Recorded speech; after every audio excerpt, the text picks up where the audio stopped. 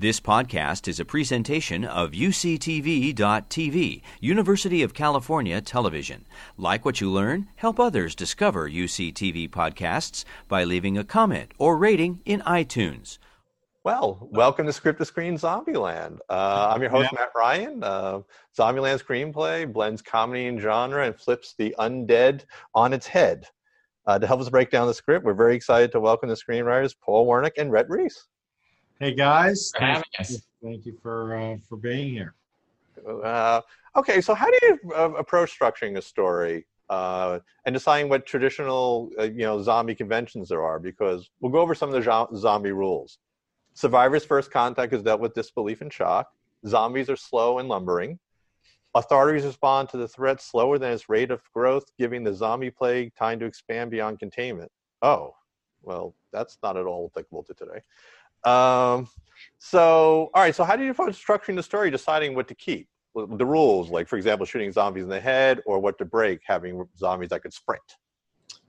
Well, we knew we wanted the zombies to be fast. That had been a recent development at the time with 28 Days Later, because we thought they posed a greater threat. So we knew we wanted that.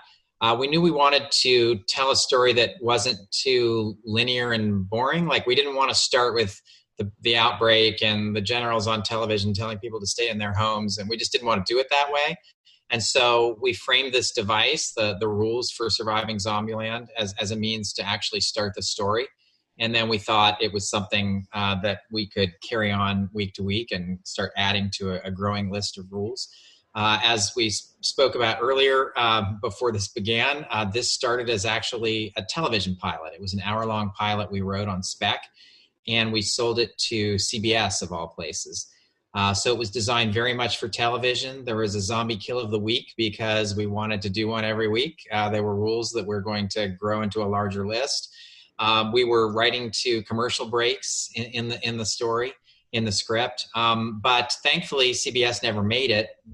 It's worth noting, too, this was pre-Walking Dead. This was pre any zombies on TV. And it's why actually what inspired us to write it is we did see this hole in the marketplace of going, well, zombies have worked on the big screen. No one's really doing it on the small screen. And that's why we set out to write it on spec as a TV pilot. And then ironically, it ended up becoming a movie. It didn't go at CBS. Our producer and our executive, Gavin Polone and Chris Parnell, convinced the Sony bosses to let us expand it into feature length. We took what was going to be the second episode of the show and glommed it onto the back of the first episode, and then created an ending, sort of a bigger, badder ending. And that was your movie. I mean, that was what ultimately became the movie. We were intending to shoot it as a made-for-TV movie that was going to be a backdoor pilot to a television series. We still wanted to turn it into a TV series. But when Gavin got the script, he said, this is too expensive and too good, and we've got to see if we can take it over to the feature department at Sony. And the people at Sony Television were really gracious and let us take it over to the feature department, and they fell in love with it. And we were casting, probably within a year or so. The writer's strike happened. There was some shenanigans there. Not shenanigans, it was just sort of disaster for all writers. So we had to put our pencils down. But once the strike ended, we got back into it, and we were shooting the movie pretty soon after. It was probably 2005 is when we wrote it, and we were shooting it in 2008. So it was about a 3-year-long process from start of script to actually going in front of camera. And you never know in Hollywood. There are often blessings in disguise lurking, and in this case, not having our pilot get shot was a big blow at the time. And then it was the greatest thing that ever ended up happening to us. It took us on a totally different career path. Zombieland, it's interesting. It's had a very unique, journey to the screen, in that, again, it started as a TV pilot, became a movie. We then wrote a sequel right after the movie came out, which didn't get off the ground for a variety of reasons. Became a TV pilot again at Amazon. Failed as a TV pilot at Amazon, and then became a sequel, about 7 years later. I mean, and the movie came out 10 years after the first movie. I mean, the second movie came out almost 10 years to the day of the first movie. crazy journey. When you did the TV, how much did you map out in the early days? Like how the storyline? Not much at all. That was a little bit more of the Wild West, where we just said, we don't have any idea where this is going. It's going to be crazy adventures every week. And maybe that's why they didn't buy it or they didn't shoot it.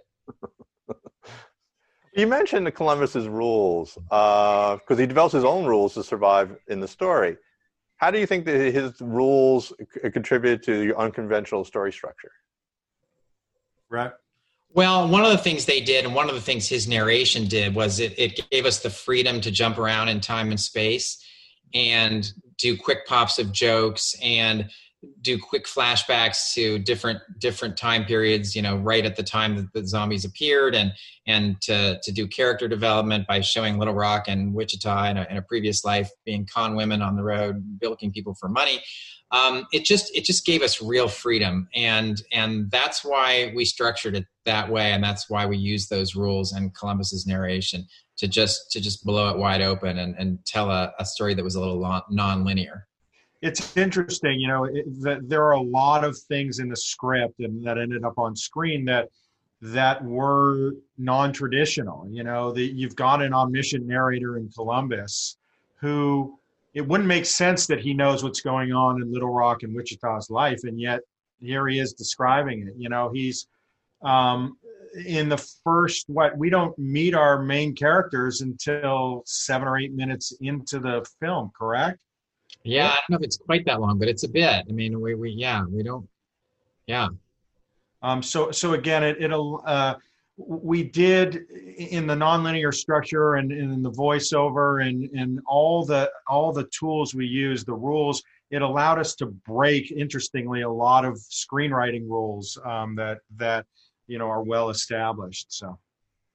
How important was it for you to because all the characters, we'll start with the first character, Columbus, to show how they could survive in the world, like through their backstory? Yeah, I mean, that was sort of crucial because that's how we came up with the characters. I mean, we really started by thinking, well, what kind of people could survive in a zombie apocalypse? And it struck us as funny if being a wimp or being a shut-in or an introvert was actually a positive in a post-apocalyptic world, that it contributed to this sense of carefulness and thinking 2 steps ahead, and it allowed Columbus to survive. And then our mind immediately went to, well, what's the opposite of that? Like, who would be a good foil for that? And it's a person who's the opposite, aggressive, looking for a fight, just putting himself out there and kicking ass. And that became Tallahassee. And then the women too. I mean, we're thinking, what kind of person survives? And we thought, well, what about con women? What about people who are having to live by their wits, on the streets? And we thought, well, they would be perfect in a zombie apocalypse. So really that survivability quotient was pretty crucial in determining all of these characters. Yeah, Paul, I mean, Tallahassee breaks one big zombie rule. I've never seen a character that runs 2 zombies. Yeah, to kill them. Like, it is such interesting because they're running away. It's always about the infighting. Here you have it must have been interesting to write the character because you can kind of having some fun with him because he's not afraid, and they're almost afraid of him. Yeah, I mean, and again, in Woody, Woody brought such a wonderful element to the role and the character, and really brought it to life in a way that was even beyond our imagination. He's this kick-ass, carefree redneck,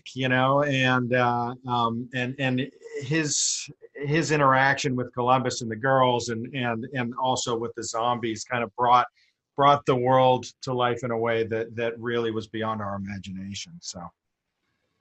Yeah, so you gave him all the good lines, nut up and shut up, and I love rednecks. Was that intentional or is that Woody improvising? The nut up or shut up was in the script. I think the I love rednecks was an improv. That was Woody. That was, yeah. He said, "Thank God for rednecks" when he found all the guns in the truck. That he just improvised that, and we loved it. Okay, so obviously the opening is important because if you're doing a non-traditional movie, you want to set the tone, and the tone is really set. You have the cardio rules, and you have the woman flying through the windshield. How important is it for you to have that opening to really ground the audience? This is exactly what the movie's going to be. Paul, do you want to take that one? Well, I think it was super important because tone, so much of what the movie was the the tone, what made it unique, I think what gave the audience the ride that when they sat down in the theater was the in and out of thrills and scares and laughs and tears, all those things. And so, Ruben really set that tone with the opening credits, the main titles, and the slow-mo and the Metallica, and really kind of gripped the audience right from the get-go. That first 5 to 10 minutes of a script and of a movie we think are so important because it allows the audience when they engage in those you capture them in those first 5 or 10 minutes. If you do it right, they know that they're in good hands, right? It's like, okay, I'm in good hands. I can sit back and enjoy this movie. Versus if you don't grab them from that very start and you don't kind of set the tone of the movie right up front, it kind of, the audience checks out. There are moments that the audience can check out. So it really is important. Those first 10 pages of a script, those first 10 minutes of a movie are so important to set the tone and to establish to the audience that they are in good hands. Now, Rhett, we're going to talk casting and working with the actors, but and they were all great. I mean, a superb cast.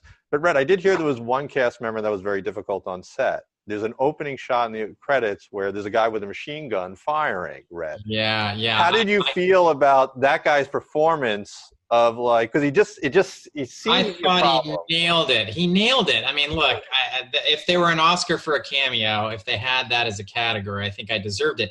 That was an awesome moment for me, and I think Paul regrets not that day. I forget he had something else going on or something, or didn't want to do it, or I'm not sure. But no, I'll tell you what happened was they wanted me to be a zombie. And you were like, I don't want to be a zombie. Rhett's gonna go. He's got a tuxedo. He looks like James Bond. He's got a machine gun, and you want me to be a zombie? No deal. It was the last day of shooting, and it was actually snowing in the middle of April in Atlanta.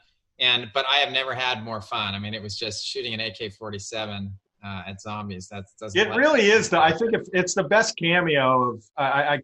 It's such a great cameo. We had a cameo in Deadpool 2 that paled in comparison. It was terrible. It was terrible. So it didn't make the movie. So I mean, it's in the super cut only. No, I think there's a couple of shots of us. Yeah, I mean, yeah. Blaine, Wait, we mentioned how important is an opening. Let's look at Jesse Eisenberg's performance. His first scene where he's afraid of bathrooms and gives a sense of his personality, runs in the gas station and chased by a zombie. How did you think he captured what the character you imagined? The best. I mean, he suffered a lot of anxiety because that particular character was based on me, and he had just come off a movie called Adventureland that was written and directed by Greg Mottola that was about him as a young person. And he said he was so self-conscious that he was acting in front of Greg Mottola thinking, I'm screwing this up. He sees me as a fraud. I'm trying to be him, and he knows that it's BS. And then he brought that same anxiety onto the Zombieland set and just couldn't stand basically acting in front of me, which is ridiculous because he was so amazing. He's really Chaplin-esque. I've always described him as that. But his physicality, when he's rolling that toilet paper in the bathroom, if you could just imagine Charlie Chaplin doing it like that, he's just a great physical comic, and that fastidiousness and the nerdiness just really comes across through his body language, but right at the top of the movie.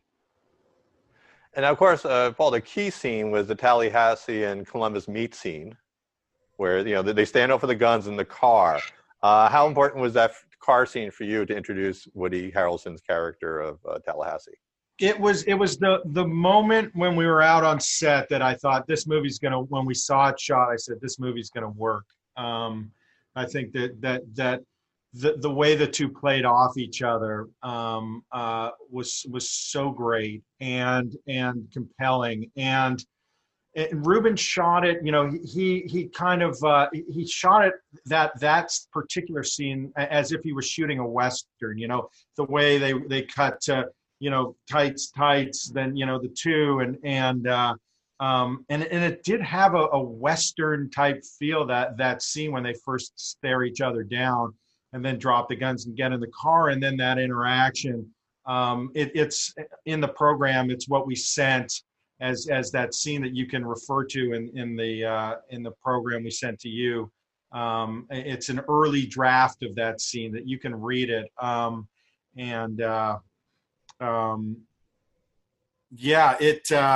It was, and they started to improv a little bit during that scene, and that, Jesse throws the shot over his shoulder. Woody's got the knife, and Jesse goes, I forget, what does he say, Rad? Knocked over your alcohol with your knife or something. Knocked over your alcohol with your knife. And then,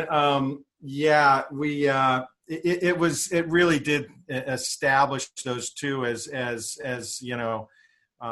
wonderful foils for one another. So.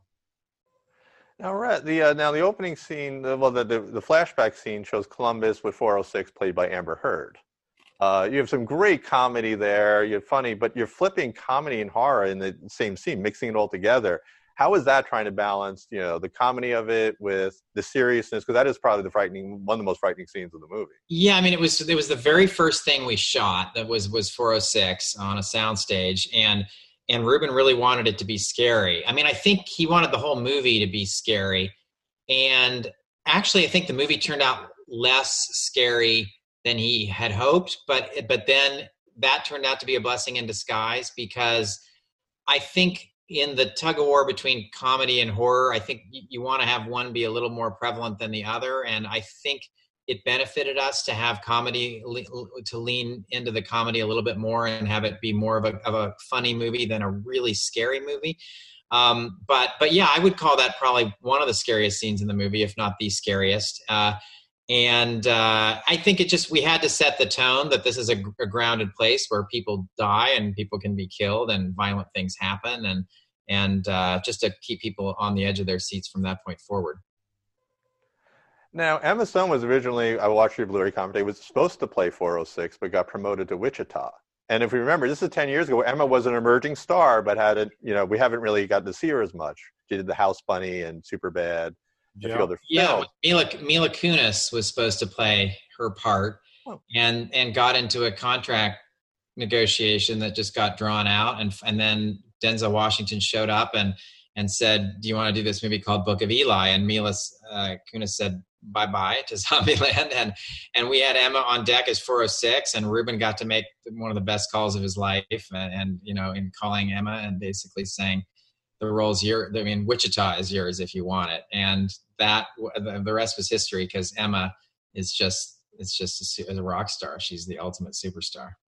Now, it was interesting because you had the flashback with them after they scanned Woody Harrelson and her and Abigail Breslin, Wichita and Little Rock. We also had the flashback to how they got there, like their skill. Was there any conversation on how that would be structured? Because if you did the flashback first, it might have lessened the impact of the meeting, or was there any kind of decisions about whether or not to keep the flashback or how to structure their backstory? The flashback almost fell out of the movie, actually. Ruben didn't like it. He thought it slowed the pace down a little bit. He was open to using it, and it went in front of a test audience, and it was the greatest test screening we've ever been a part of. Like, the audience went crazy, and the studio walked up to Ruben right after the screening and said, "You're not changing anything. Like, you're locking that sucker in, literally, you're done." Like, and so he then went, "Okay, well, I mean, it worked." So I admit that maybe I was wrong to want to take it out, but I think it just richened the characters a little bit to have it. Yeah, I think it's important for an audience to know how a character became who he or she currently is, and so that allowed us to get in backstory, establish the two as sisters, establish the two as broken and damaged, and yet really smart and wonderful con women. So it was an important one for us to get into the movie, and we're really happy it stayed. So. Well, again, it's nice to see characters I haven't seen before. I haven't seen grifting teenagers before. Women, it's refreshing. Yeah, it's like Paper Moon. We thought of Little Rock as sort of being a Paper Moon nod. The innocent, cute little girl who turns out to be anything but. Which goes to the grocery store scene with Abigail Breslin's performance of how she flips on the dime between the frightened girl who is dying from a zombie to stealing their guns. How was that for Cassie? How did you feel about Abigail's, how she captured that in general, the whole character itself? Oh man, she was 11, I think, at the time she shot with us. And in that scene in the back of that grocery store, when she cries, all the actors, even Woody, was like, "Whoa, this girl has the chops!" Like, and then turns it on a dime. Had she done Little Miss Sunshine? She was significantly younger, but she was probably the premier actress of her age at the time. Like, there was no question she was sort of a dominant force at that moment, and just had crazy chops, and we were thrilled to have her. I mean, you look at the cast of a movie called Zombieland, right? And it had Woody, Jesse, Emma, Abby, Bill Murray. What, five Oscar nominees / some winners, right? I mean, we upcasted basically we casted a B movie in a way that I don't think audiences expected. You know, when Woody first had the script of Zombieland, it sat on his desk forever because he read the title page and he's like, I'm not doing a movie called Zombieland. Like, no way, I'm not even cracking that thing. It's ridiculous. Like, I'm not going to be in a zombie movie. His agent was like, you got to read this. You got to read this. He read it and was like, I'm in, like the second he put it down. So it was a unique casting experience in that we were landing all these A-level, wonderful, wonderful actors in what could have potentially been a very B movie. So, and credit to Ruben for seeing their potential too, because Jesse hadn't done Social Network yet, and Emma had not done a lot of the the La La Lands and stuff like that. Like, so they were on the come. Like, they were not established superstars, but he saw them and saw the talent they had and ran with it. I did like my favorite moment in Zombieland is having Abigail Breslin explain the dual identity nature of Hannah Montana to Woody Harrelson. That was an improv. Yeah. So that car, because I said that car was an improv where they were just riffing on each other. Yeah, we just let them run for a while. I mean, it just riff, and Abby literally loved Hannah Montana. It was her favorite thing, and she was pretty much actually explaining it to Woody. He's like, wait a minute, I don't. Yeah, she wears a wig and no one can recognize her. Like, that wasn't acting. That was just a conversation. It kind of was. Yeah. We were rolling on it. So, well, I'm going to take a snack break with a Twinkie in honor of the movie. Yeah. So you didn't bring one for everyone? I would have the whole entire audience. But so how did you guys land on because it was always good to have screenwriting rules, have a character with a fatal flaw. How did you land on a Twinkie being the fatal flaw to your character? Or, good question. I mean, I think part of it was we ate Twinkies growing up. We had a very boring suburban childhood in Phoenix, Arizona, and we just ate Twinkies and bologna and cheese sandwiches and stuff. And so it was a little bit of a nod to our youth. But I think also we just wanted it to represent the past and the things you lost when the post-apocalypse happened. And we like to joke that Twinkies last forever. They actually have a shelf life of about 3 weeks. They do not last forever, but the joke is kind of that they would last forever because they have so many preservatives. But we thought it was a nice symbol of youth and innocence and the past and the real world, and something that, while it seems small and is literally small, it looms large in Tallahassee's mind. One of my favorite scenes, and actually Woody Harrelson said it's his favorite scene in the movie, was this Emma and Jesse drinking scene where they dance and nearly kiss. What were the challenges of that romance? Because you obviously have to set up the romance, but you didn't have a lot of time, because Emma came in a little late into the movie. The character, how did you approach that scene and actually setting it up to pay it off, their romance? Well, I mean, again, you're right. There wasn't a lot of space to do it, and it was, I think, just the chemistry between Emma and Jesse really enhanced those two characters. They have great chemistry, and so when they're on screen together and they have that connection, the audience really does feel it. That's a romantic scene. That scene where they're dancing and then Woody pops in. That that whole sequence, that then spins into, I can't remember. Is Bill Murray? That's after Bill Murray, yeah. But then, the Woody reveals, or Tallahassee reveals, about his son, and it's a fun and romantic and emotional kind of stretch of the movie that really grounds, I think, the audience. It also has a mistake. They mentioned Anaconda being an R-rated movie, and it was actually a PG-13 rated movie, and we got that wrong. So we heard from a few Anaconda fans on that one.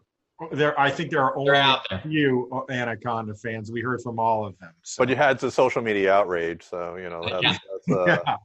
Okay, so when I book guests for Script to Screen, I usually, I'll email a talent, publicists, agents, or managers. There's one talent that I've never been able to get a hold of. Any advice on how to get Bill Murray to be in your movie? I heard it was a challenging time to get him on your set show. Paul Wernick. I don't know if I'm pointing to him, or to me it looks like I'm pointing to him. Maybe I'm not on screen, but yeah, it was all Paul.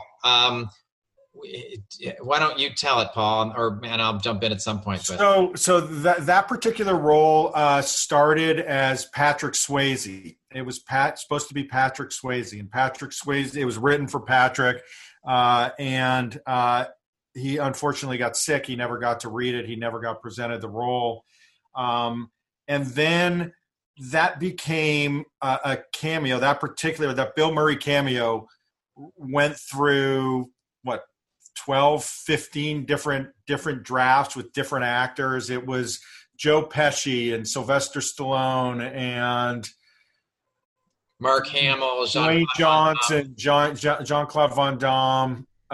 It kind of Bacon, you name it. I mean, we tried everybody. Go onto our Twitter, on our Twitter feed. We kind of trade back and forth. Rhett and I do scenes that we wrote of all the actors who we wrote for that particular role. And anyway, we were about 2 days from shooting that particular scene. We didn't have an actor. Everyone had said no to us, and we were shooting in the grocery store, and the studio said, shut it down. We had written this alternate version where it was a grandmother and grandfather who live in this beautiful home. They come, in Los Angeles. They show up at the home. Oh, how sweet. It's grandma and grandpa. They turn out to be these terrible zombies, and there's a big zombie fight. And the studio's like, love it. We don't have an actor. Let's just lock it in. We flew in stunt performers to play those roles, and we were all set. And we couldn't let it go. We couldn't let that cameo go. It felt like it was kind of the linchpin of the movie. It was what everyone was going to talk about, around the water cooler the next day. And so we went up to Woody and we said, anybody, we're 2 days out from shooting. Is there anyone you could call? And Woody is renowned for just having the greatest Rolodex in the history of Hollywood, because everybody loves the guy, right? And he's worked in this town for 30 plus years. So people actually had Rolodexes back then, guys. That name probably doesn't mean anything to you, but yeah. And he opened up his flip phone, and he was kind of filtering through it. And we had flip phones back then too. And he goes, anybody, Woody. And he goes, well, I could call Dustin Hoffman. Or how about Bill Murray? And we're like, yes and yes. And he started with Bill, and Bill does not have an agent. He does not have a manager. At the time, he had an 800 number. I don't know if he still does or not. You call his 800 number, and he's got an answering machine, and you leave a message on his answering machine. And if you intrigue him, he calls you back. And Woody had done Kingpin with him, so he had the relationship. Woody left a message. Bill called him, and Woody explained, look, I've got this movie I'm shooting, zombie movie, and I almost could hear Bill hanging up the phone at that moment. Bill stuck with us and said, well, send me the script. Well, he didn't at the time have an email address either. So we had to send the script. It was upstate New York. We sent it to a FedEx Kinko's in upstate New York. the FedEx Kinko's guy printed up the script. Bill walks down to the FedEx Kinko's, reads the script. And Paul's joke was that this guy at FedEx Kinko's is one of the most important people in Hollywood. He has Bill Murray's ear, and he either tells him, you're going to want to do this, or you can pass on this one. Yeah, the 17-year-old kid, wearing the blue, FedEx Kinko's shirt is basically deciding, Bill Murray's career. And anyway, so Bill went down, he printed up the script, he read it, and he called Woody, and he says, hey, I love the script, but there's just not enough for me to do. And at the time, in the script, Bill was a zombie. He started as a zombie, big zombie fight. They do the whole thing and kill Bill Murray, And we had the epiphany at the moment of like, oh my God, another fun part of that story before this epiphany was Bill calls Woody on his flip phone, and that's when he says, there's not enough for me to do. And Woody runs out to all of us. We're on we were on a street or out in the backwoods of Georgia, and he puts Bill on speakerphone, and Bill's saying like, I love the script, and but there's not enough for me to do. And we said, well, what if you're Bill Murray and you're dressed as a zombie, right? You're that's how you survive. Is that's your mode of survival is you're just pretending to be the zombie. And he's like, and he clicked in like crazy to that. He started to riff and was saying, oh, what if I'm in golf clothes and you hear the clicking and clacking of my golf shoes walking on the tile.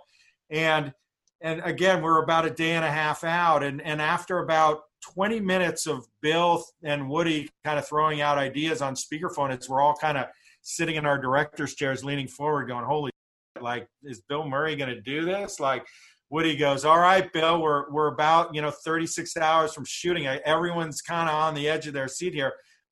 We got to know, are you going to do it? And Bill goes, Woody, it takes a lot to get me out of bed in the morning, but I'm in. And Woody hangs up his flip phone and everyone cheers. And 36 hours later, Bill Murray is on set, in makeup, and we're shooting it that day. So, and Paul left out a tiny little half step of the story, which was that before Bill made that call, we had actually sent him the draft that had him talking. One of the things that we were doing was rewriting this scene for actors every 2 days. So we were out on the set writing these scenes and sending them off. And so we'd gotten it down to a science. And so when Bill said there wasn't enough to do, we actually spent some time and rewrote the draft with him as the non-zombie, as talking for himself, and sent it off to him. He went down to the FedEx Kinko's a second time to pick up the second draft. And that's when we got that call. The only reason I'm not trying to call Paul out on it, but there is a point sometimes to having writers on the sets of movies, because stuff goes wrong, things go sideways, weird stuff happens.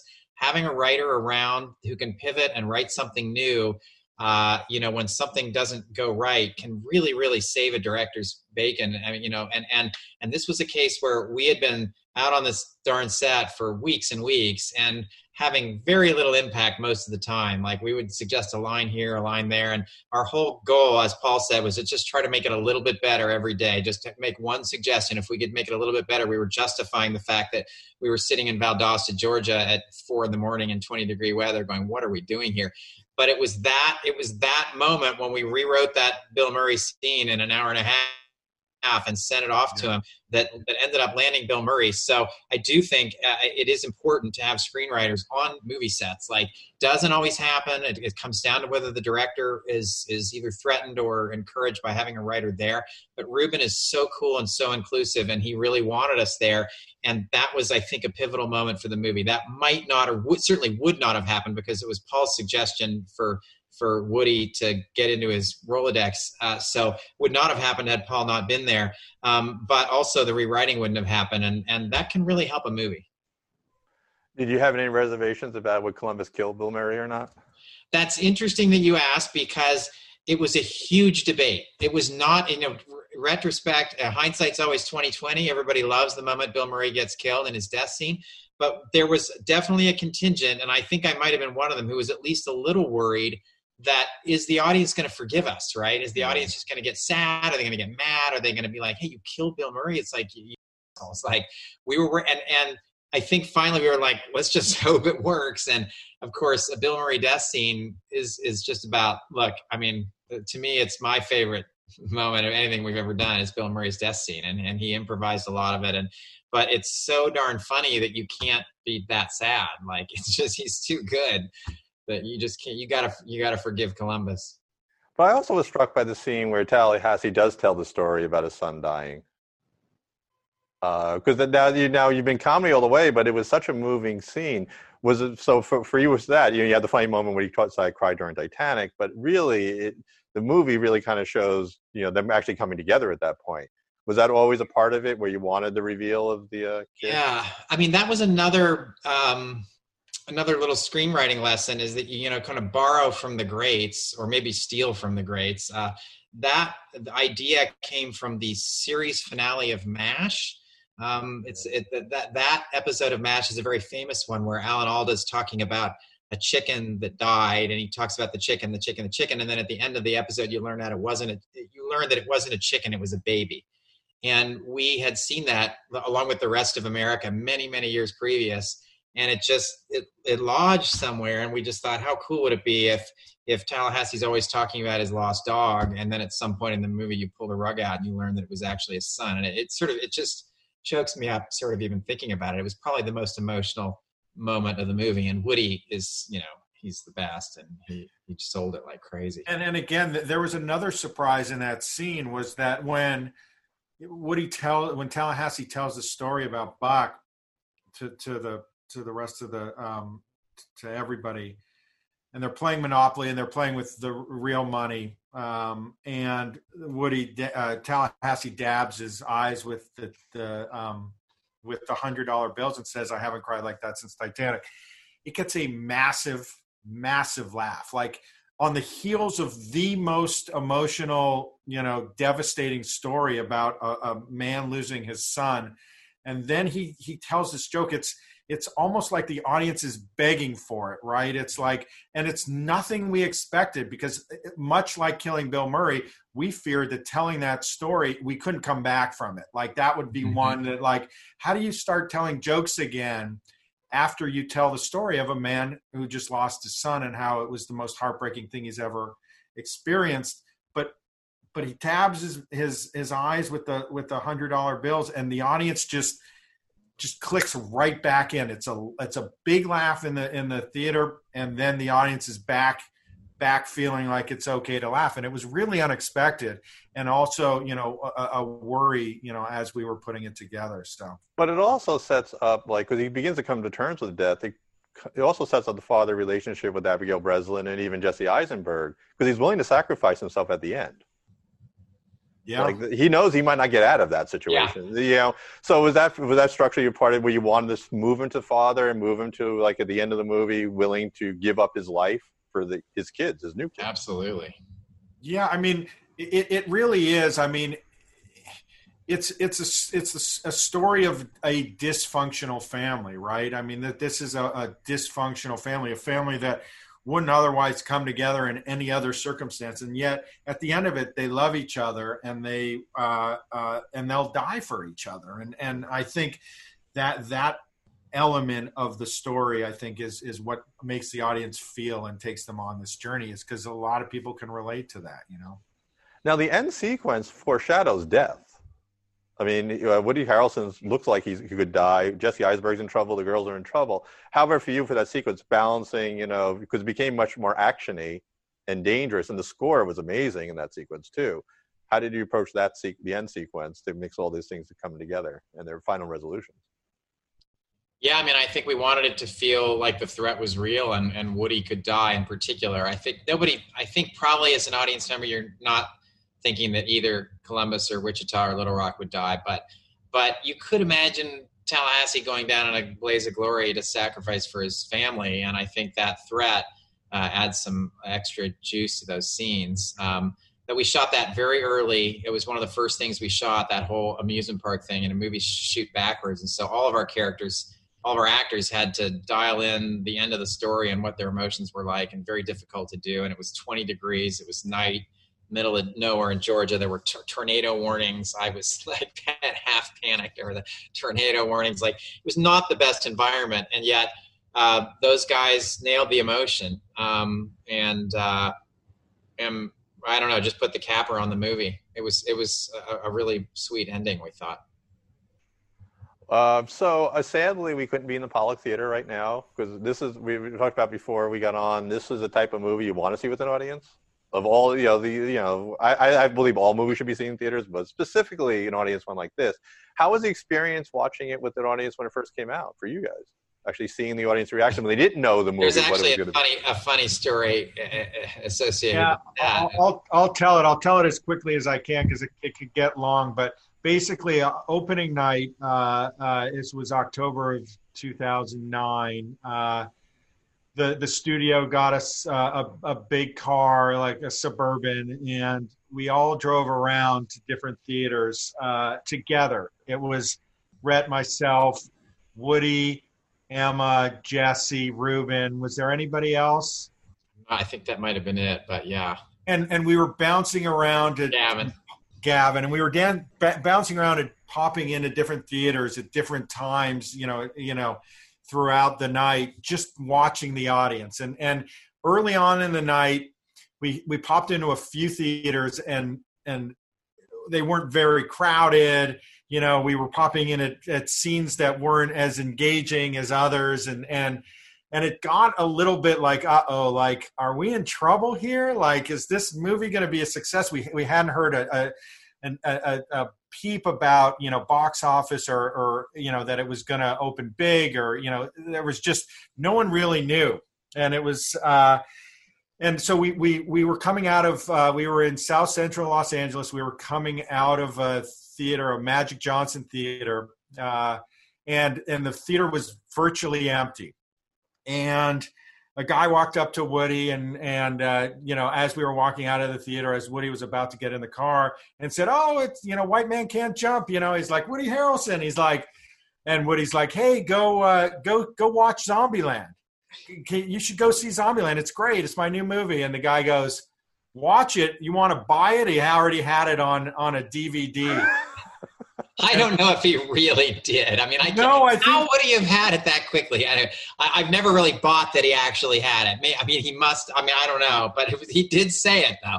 Anyway, so Woody at that point taps out. Like everyone's kind of hanging their head. They're feeling like, oh man, are we in trouble here? This guy, Woody leaves. Woody's like, "I'm out. I'm tired. I'm going to bed."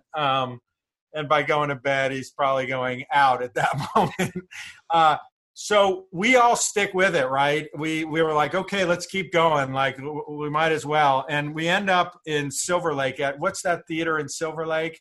Classic. I'm spacing the name of it now. The Vista? Is that Vista? Yeah, I think it is the Vista. It's the Vista in Silver Lake. Amazing theater. Old school theater. And we pop in right at the Bill Murray moment. And the theater... Right before.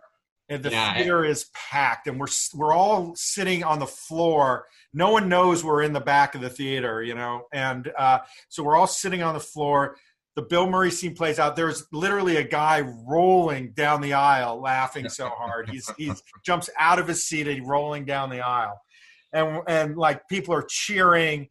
And we walk out of that scene. We spent about 10 minutes there. We walk out of that scene. It felt great, and that's when we got the call from the studio that the numbers were in, and we were going to open number one, and it was going to be this huge unexpected success. And it was great. It was such a great moment. And again, it was our first feature movie, Rhett and I together, our first feature movie. And it felt wonderful. And just that communal experience of being in that theater at that exact moment and watching the audience kind of just soak it all in. It's an excuse for why people should go see movies on the big screen, because you just don't get it. And especially in comedies, it's so important to have that communal audience experience and laugh together as strangers. It's a wonderful thing. Okay. So we always end our show with the last one. We're an academic institution. So, and we have a lot of students in the audience, screenwriting students in the audience. So if you guys each were to recommend one movie for them to study, could be a movie for the screenplay or just the structure, what movie would you recommend for them to look at and study? It's a great question. And I'll let Paul think for a minute because he's got a lot of favorites, and I always know my answers. So I'm like a wind-up doll on this one. I think I learned more from a miniseries called Lonesome Dove than from any other piece of screenwriting. It was shot in the late 80s. It is about 5 or 6 hours long, somewhere in that range. It has one of the most phenomenal casts of all time. It's Robert Duvall and Tommy Lee Jones and Chris Cooper and Steve Buscemi and Diane Lane and Angelica Houston. Like, it's truly like a cast where you're like, how did they get this group together? And Danny Glover, like crazy great cast. But what's the most wonderful thing about it, apart from the acting, is the writing. It's based on a Pulitzer Prize winning novel. I think it's the greatest piece of adaptation that's ever been done if you like adapting things. And so much of what we do is adaptation now, whether it be novels or comics or video games or whatever. So we're taking some other thing and we're turning it into a screenplay. You'll learn a million lessons about character, about dialogue, just watching this darn thing. I've watched it probably 10 or 15 times. You'll learn about... and if you read the novel, you'll learn about how to take something that's amazing, but maybe not the most commercial thing, and make it a little more commercial without ruining it. Anyway, I constantly find myself going back to Lonesome Dove. And I may go a completely opposite direction and focus on a comedy, which is Airplane. You can learn so much from the Zucker brothers. They are just brilliant in their timing and in their edit. It's an amazing study in comedy. So I don't know if kids are watching Airplane. My guess is they're not these days, but flip it on and I promise you it holds up. It holds up like crazy. So. Well, thanks so much for coming to us via the virtual new format. Our pleasure, Matt. Thank you for having us. Thanks for coming. And of course, the second this pandemic is over, we want you both in Santa Barbara with these students live in person so we can see a movie like it's supposed to be seen. We promise we'll be there. I mean, UCSB is one of our favorite places, so we'll be there. Just let's get this vaccine and we're there. All right. Thanks so much, guys. Thank you, Thank you, guys. Thank you, guys. Take care. You've been listening to a podcast by University of California Television. For more information about this program or UCTV, visit us online at uctv.tv.